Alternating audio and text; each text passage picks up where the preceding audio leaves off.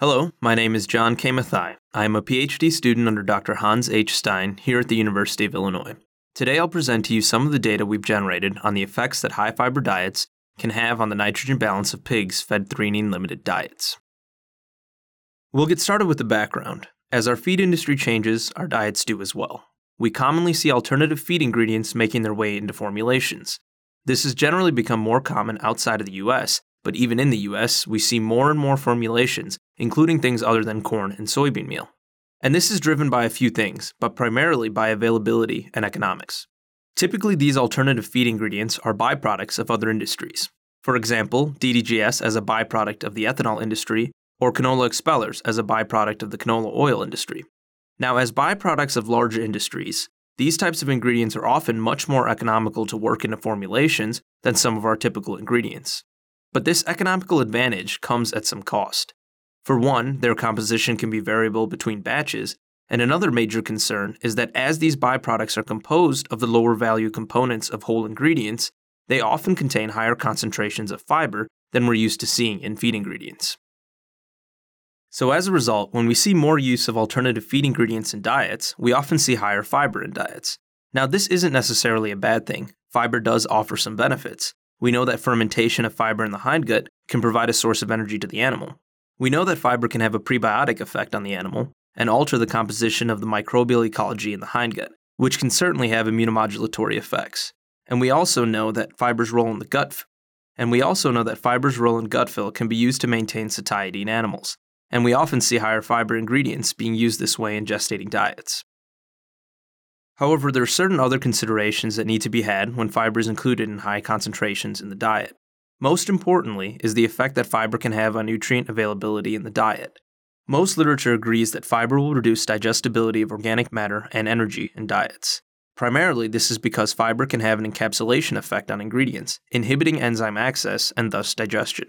Although there is mixed data regarding fiber's effects on lipid digestibility, most indicate that, again due to encapsulation, the digestibility of lipids is reduced with fiber inclusion. Also, most published literature has shown that fiber can have a negative effect on mineral digestibility, and this is because many minerals have a tendency to bind to fiber's carbohydrate residues, and therefore are not absorbed, but instead excreted along with unfermented fiber. But most importantly for today's presentation, we are concerned with fiber's well-documented tendency to reduce both crude protein and amino acid digestibility. So why do we see these decreases in nitrogen digestibility? Well, there are a few reasons. Like we described with the other nutrients, there is certainly an encapsulation effect. However, there's even more to it. Fiber intrinsically tends to increase the secretion of enzymes and various proteins from the GI tract. Also, over time, high-fiber diets tend to drive increases in total intestinal mass. One of the main mechanisms thought to be responsible for this is the proliferative effect that short-chain fatty acids generated from fiber fermentation has on intestinal cells. And then finally, fiber has a physically abrasive effect in the GI tract, and this can result in an increase in the sloughing of intestinal cells and various endogenous proteins. One of the classes of these endogenous proteins is called mucins. These proteins are secreted by the goblet cells in the intestinal tract and serve a protective function. They prevent degradation of the intestinal lining from the digestive processes, they act as a barrier preventing infiltration by pathogens, and they also serve to buffer the pH of the luminal contents. By definition, mucins are glycoproteins. They are composed of 3 parts polysaccharide to 1 part amino acid. The backbone of a mucin is composed of amino acids, and most often proline, serine, and threonine. And this is because their hydroxyl groups make ideal locations for various sugars to bind. Now, by nature, mucins are meant to be resistant to digestion, and as a result are not resorbed in significant quantities, unlike other endogenous proteins. And so when we have increased fiber in the diets, we see increased secretion of mucins because of 1. The presence of fiber, 2. Compensation for losses of mucin induced by fiber, and 3. Accommodation of a potentially larger GI tract. And so because we know that mucins have a high concentration of threonine, the question becomes how fiber affects threonine. Based on the patterns we see with mucins, we can assume increased endogenous losses, and therefore it raises the question whether increased threonine is required to optimize production. It's also worth noting that if fiber has potential immunomodulatory effects, the secretion of immunoglobulins is likely to change as well. And like mucins, immunoglobulins are glycoproteins, and therefore contain a large number of threonine residues, so there are certainly many factors at play. Research conducted in our lab has indicated that high fiber diets can increase the concentration of threonine required to optimize average daily gain in growing pigs. Additionally, further experiments showed that an increased SID threonine to lysine ratio can improve nitrogen retention of pigs fed high fiber diets. In both of these experiments, soybean hulls were included as the fiber source in these diets, and we'll discuss why that's relevant in a few moments. But to continue, based on this information, we wanted to conduct an experiment to determine the effects of high neutral detergent fiber diets on the nitrogen balance in pigs fed threonine-limited diets. We had two primary objectives for this experiment. One, we wanted to confirm the results of our prior experiments using more commercial-like diets. The soybean hulls used in our prior experiments are more often utilized in ruminant diets and are an uncommon ingredient in swine diets at best. Secondly, we hope to potentially quantify the effect of fiber on the threonine requirement. For this experiment, we used 96 growing gilts of about 29 kilos body weight and housed them in metabolism cages. This allowed us to complete total collection, that is, total fecal and urine collection. These pigs were fed experimental diets for 7 days as an adaptation, and the total collection was for 5 days following the adaptation period. The experiment was set up as a randomized complete block design with 12 treatments and 8 replications per diet.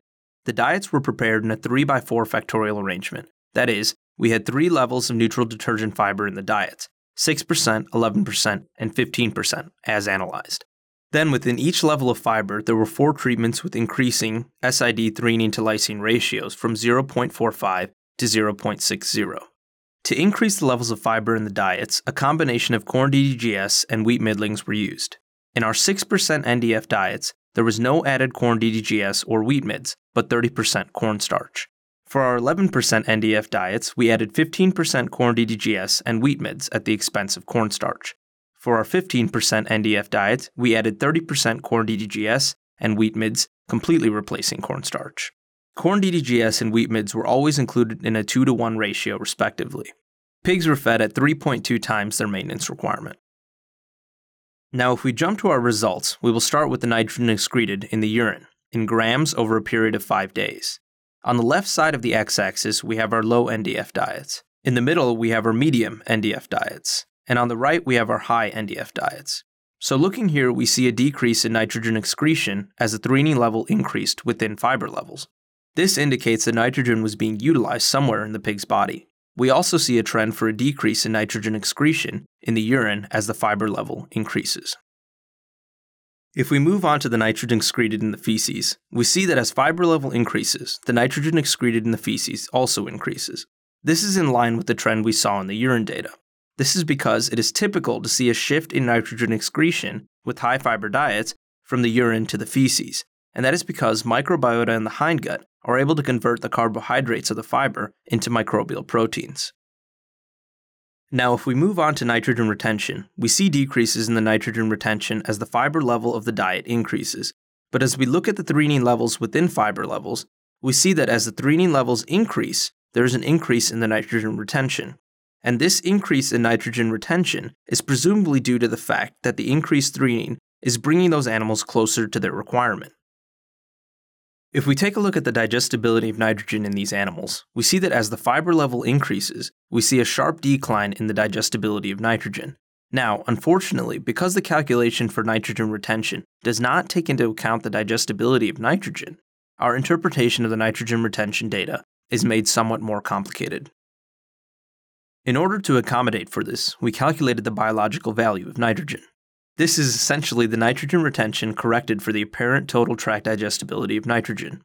So these results display two things in a clearer way than our nitrogen retention numbers. One, as the NDF level of the diets increased, the biological value of nitrogen was reduced. And two, as the threonine level of the diets increased, within fiber level, the biological value of nitrogen was increased. Now, what needs to be mentioned here is that the maximum biological value of nitrogen within each level of fiber decreases as the fiber level increases. And this is most likely the result of reduced nitrogen digestibility as the fiber level was increased. It is possible that other amino acids or other nutrients became at least co-limiting with threonine. So in summary, we see from this data that urinary output of nitrogen decreased as the SID threonine to lysine ratio increased. We also see that fecal output of nitrogen increased as the SID threonine to lysine ratio increased. And then finally, we saw that the retention of nitrogen and the biological value of that nitrogen increased as the SID3 to lysine ratio increased within NDF level. So combined, the results of these experiments indicate that the optimal SID3 to lysine ratio is greater in pigs fed high NDF diets than in pigs fed low NDF diets. And therefore, to maximize performance, the concentration of threonine should be increased when NDF level of the diet is increased. And with that, I would like to acknowledge the sponsor for this study, Ajinomoto Heartland, for their generous support. And I'd also like to thank my lab mates for their support throughout this experiment. And I'd like to remind you that if you're interested in this data and would like to see more of it, please visit our website at nutrition.ansci.illinois.edu. Thank you for your attention.